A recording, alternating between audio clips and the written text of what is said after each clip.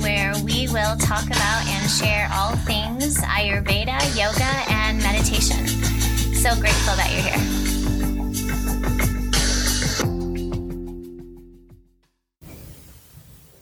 Hello. Welcome back. I am so grateful that you're here for our episode number 2.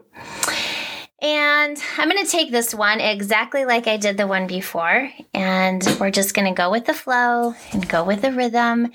Yes, I've got Toski here right next to me, and there's a really good chance that he's probably going to do some barking, but we're going to see what happens and just take this with the flaws and the bumps that come along.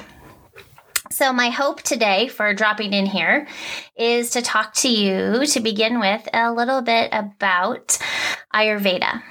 And so the title of this podcast, Rooted and Wild, with yoga, Ayurveda, meditation, and some herbalism all woven in together. But that word Ayurveda probably is new to a lot of listeners out there. And Ayurveda and yoga both originated in India. And you can trace back yoga and Ayurveda for thousands and thousands of years. Lots of books, lots of text out there, so much to learn and to listen to. And I always say that once you dive in, it's just like scratching the surface. And there's so many directions and so many ways that you can go to gain more knowledge. So Ayurveda is the meaning of life. Ayur means the meaning of life. And Veda is knowledge. So Ayurveda is literally the knowledge of life. It's how to live life in the best possible way. And it's really going back to the basics. Some people that have studied Ayurveda a bit can be scared away because they believe that there are so many rules to follow and so many ways that you can take this as right or wrong. And that is true with some of the lineages that you study. I studied with Katie Silcox and the Shakti School. I feel like I couldn't have made a better choice for myself because she really teaches Ayurveda from that feminine form. And we talked about that a little bit last time, like the masculine, the feminine, not having anything to do with male, female, but that masculine and feminine that live within all of us. And she teaches Ayurveda from that feminine form, that divine feminine that lives within every single one of us. And I loved the way that she taught it. And it resonated with me so much that I jumped into level 1 and I jumped into level 2, and one of the best choices that I've made. Because I do agree with her in that going back to the basics, coming back to our true selves, is one of the best ways that we can heal. Ayurveda has its roots in the 5 elements. And so we have earth, water, fire, air, and ether. And we think about the elements that are all around us in nature. And those elements also are within us. And like everything, they can become out of balance. And what also I love about Ayurveda is there's maybe not necessarily a right and a wrong. So sometimes you may think of, oh, what's the herb that I need to take to help me with this issue that I'm having? And that herb might work well for some people, and it might not work well for others. And so what Ayurveda does is it gives us the opportunity to look at ourselves individually and to figure out, what do I need? Because what I need is different than what my neighbor needs and my colleague at work, because we're all made up differently. So the feminine form part of Ayurveda lets you look at yourself. It lets you look at the root cause of some imbalances that you're feeling. And it also lets you look at the part where you're not always that problem that needs to be solved, but it's just coming into that balance and coming into that harmony. What I notice a lot, being a yoga teacher, is that people feel stress and anxiety. And I can't say it's now more than ever, because we know that it's obviously always been around. But since we have all experienced the pandemic of 2020, the stress, the anxiety is here in my mind more than it has been before.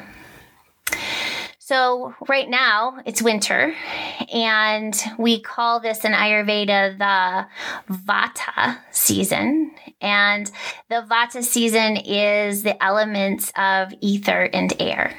It's that time of year when everything is drying out. And all you have to do is look outside to see that. You see the trees are bare. The wind is whipping around. We feel dry on our skin. We feel dry within ourselves. And so we try to come into balance within our physical body of what are some things that we could do Ayurvedically to help balance out this Vata season. Also balancing out some of this anxiety and stress that we are feeling. And it's going to be different for everyone, but we can also look at what is nature trying to tell us. So since it's this time of drying out and the wind is whipping, it's cold, we think about the opposites. And so the opposite of cold is heat. It's warm. So if we think about the foods, instead of this time of year diving into a cold salad, a cold smoothie, what we want to do is we want to balance that out a little bit, and we want to invite in things that are warm and nourishing, like soups and stews. We want to incorporate more oils, since it's this time of year that things are really dry. So Ayurveda doesn't always have to be hard. It doesn't have to be following these really strict rules. And you can lean into finding that balance for what is working for you. And what is working for you at this time might not be what's working for your neighbor or your colleague, but we can all lean into what nature is trying to teach us right now. And with that being said, we can also notice that the stress and the tension and the anxiety that you might be feeling is also felt by the people that are around you. They're going through the same thing, and you're not alone. So what are some ways that you can work on, try, lean into easing some of that tension and easing some of that anxiety that you might be feeling for many different reasons? So I like to go back to, and I like to think about what has worked for me and share some of those things with you. In Ayurveda, we talk a lot about going back to who you were when you were young and how far out of balance you might feel from that young person so many years ago. When I think about stress and when I think about tension and anxiety, and when I take that all the way back to when I was young, what sticks out in my mind most of all was when I was in elementary school and my parents decided to separate. So I was an only child with my mom and dad. We lived in this rural town in the center of the state of Michigan and lived on a dirt road. And I was about in the 5th grade when my dad and mom decided that their relationship needed to go down different paths. But at that exact moment, of course, as a young person, you feel like your world is crumbling around you. So I would come home from school in those first few months, and my mom worked. She worked full time, single mom now. And I'd get home from school before she was out of work. And I always had to get off the bus and come inside, call her, let her know that I was home. And, she would be home a couple hours later. But for those first few months when I felt that sense of quiet in the house, a sense of emptiness since my dad had left and there wasn't that energy of that full component of a family any longer. The house felt quiet and was a place where I didn't really want to sit for those next 2 hours until my mom got home. And so what I would do is I would grab my dog and we would go out into the woods. We would climb trees and walk in the fields and sit in the sun and listen to the birds. And even though that space was also quiet, it also felt really, really nourishing. And nourishing for my soul and nourishing for my spirit. And that I wasn't alone when I was out in nature.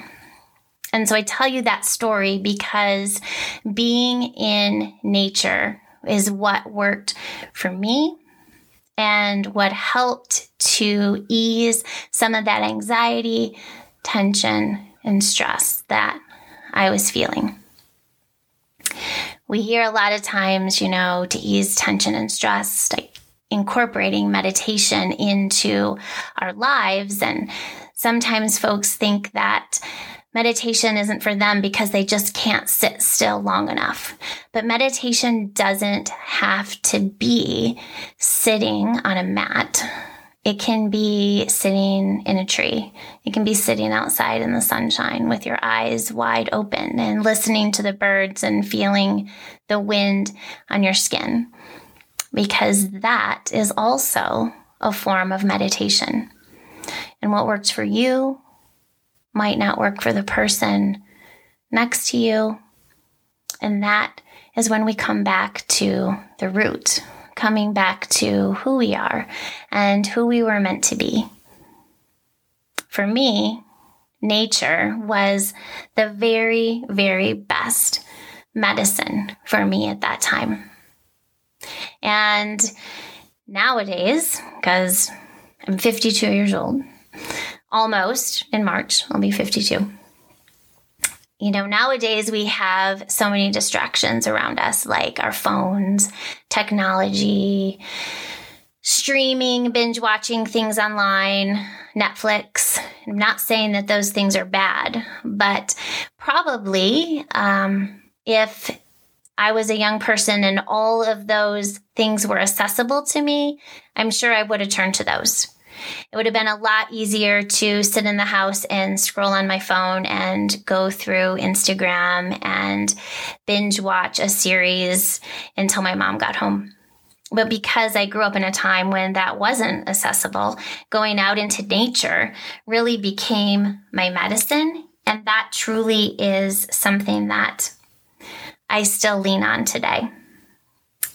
What I like to think about is that we can't change all of our life circumstances, but we can adjust our reaction to them. And so going out and sitting in nature, finding that sacred pause, finding that medicine for my soul and my spirit was the way that I adjusted to that tension that I was feeling. And still now, going out into nature is one of my favorite things to do. And whenever things start to arise or there are issues, things that I need to make some big decisions on, taking a walk out in nature is exactly, I know where I need to be. It just helps to clear my head. And so I share all this with you because I invite you to really think about the ways that you can ease your stress and your tension, your time when the air is whipping around and things are spinning in your head, this season of Vata. What are ways that you can calm your nervous system? That can get you out of that fight or flight time and back into that rest and digest. And sometimes it's really hard to do it alone. Guided meditation is my jam. I love to listen to someone that guides me through a meditation, to incorporate some quiet music, to find that time of stillness and to find that sacred pause within, that time to listen and let my shoulders down. And I also now enjoy doing that within community. And so my hope and my intention is that I'm going to drop some guided meditations for you on Mondays. And we can call it Meditation Mondays or a Mindful Monday. And this is a time when I'll throw out there a 10-minute guided meditation so we can practice together on finding that sacred pause. And then through that, oh, there he is. And through that, then we can do that together in community.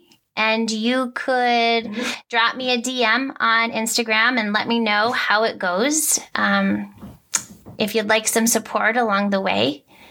Because when we are together in community and working with one another, that is something that we all humans crave. We want to feel connected. And so if we can feel connected through that time of meditation, that is something that I'd love to offer as well. And in the meantime, and in that in-between time, when you're feeling a little off and need to come back to that root and need to come back to that center, maybe finding yourself in nature is a place that could help you just like it helped me. So thank you so much for being here. I appreciate you. If this is something that resonated with you today, I'd love that you subscribe and follow along, maybe pass it along and share it with a friend. Because my hope is that we can come together as a collective where we might not feel so all alone, and we can work on things that nourish our mind and our body and our spirit in healthy ways. So thanks again, and I appreciate you. See you soon.